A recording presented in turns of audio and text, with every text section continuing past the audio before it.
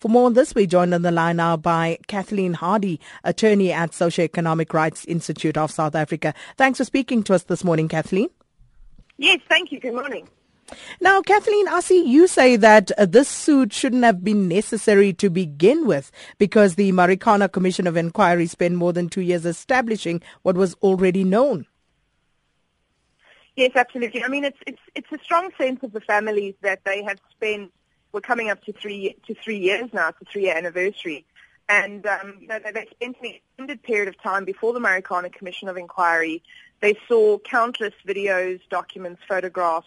They heard the various testimony, and in their view, it's completely unnecessary for us to be going into these civil suits now.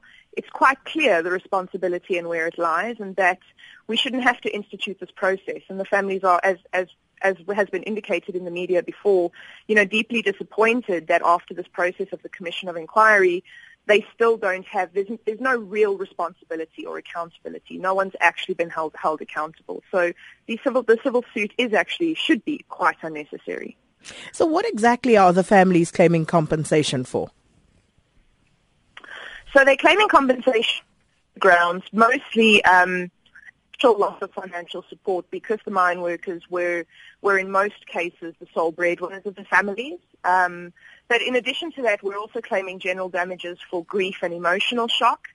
We're also claiming general damages for loss of family life as well as for loss of parental care for the minor children.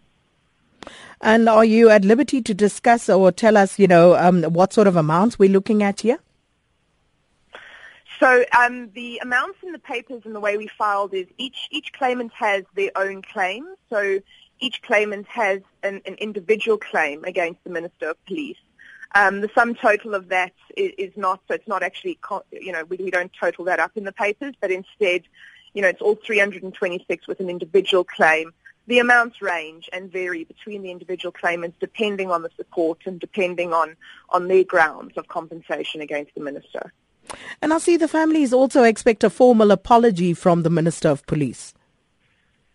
Yes, absolutely. The families have asked in the papers for a formal apology from the Minister.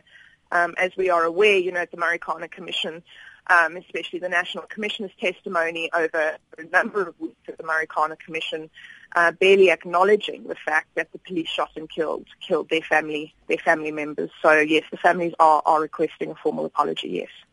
So is there? Have you stipulated by when you want that apology, or is it something that you would leave up to the minister to decide himself? So it's actually claimed along with the relief for compensation. It's one of the grounds for relief that the families are asking for. Ultimately, we now wait for the minister to see exactly what his position will be. He's got 20 days to respond, and then we will see what his position is. But we would hope that, the minister should he, once he's considered the claims, will consider compensating the families without defending this, as well as giving a formal apology for the actions of the police at Marikana. So is this it? Have the families considered, also claiming against Lonmin, or is this it for now? At this point in time, we filed this against the Minister of Police, and at the moment, this claim is just against the Minister of Police.